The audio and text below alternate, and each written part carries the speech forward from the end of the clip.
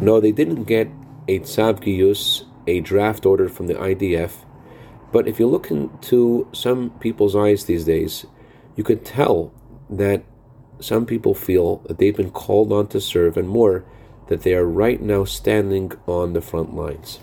Good morning. I want to share with you a letter that the Rebbe wrote to a man who was previously a cantor, but because of his frail health condition, he could no longer serve as a cantor. I'm going to paraphrase from the Hebrew, the Rebbe's letter to him. I hope that you know the distinction between the way God drafts a person into the army to the way a regular soldier is drafted into a regular army. The difference is this: when a regular soldier is drafted into the army, they can retire, they can exempt themselves from service, but when a Jewish man or woman is drafted into God's army, it's from the moment you're born, and even before, as God creates every one of us every moment and animates our existence every single second. So every moment of our lives, we are in the army of God.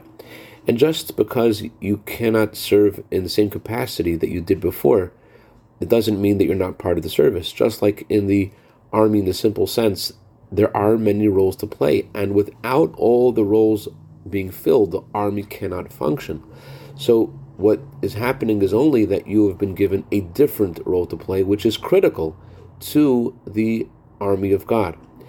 And if this was true at any time, in any place, that we're all called on to serve in the army of God, how much more so is this true for those who are in Israel, who feel that they are indeed on the front lines because of all of our enemies that surround the land of Israel.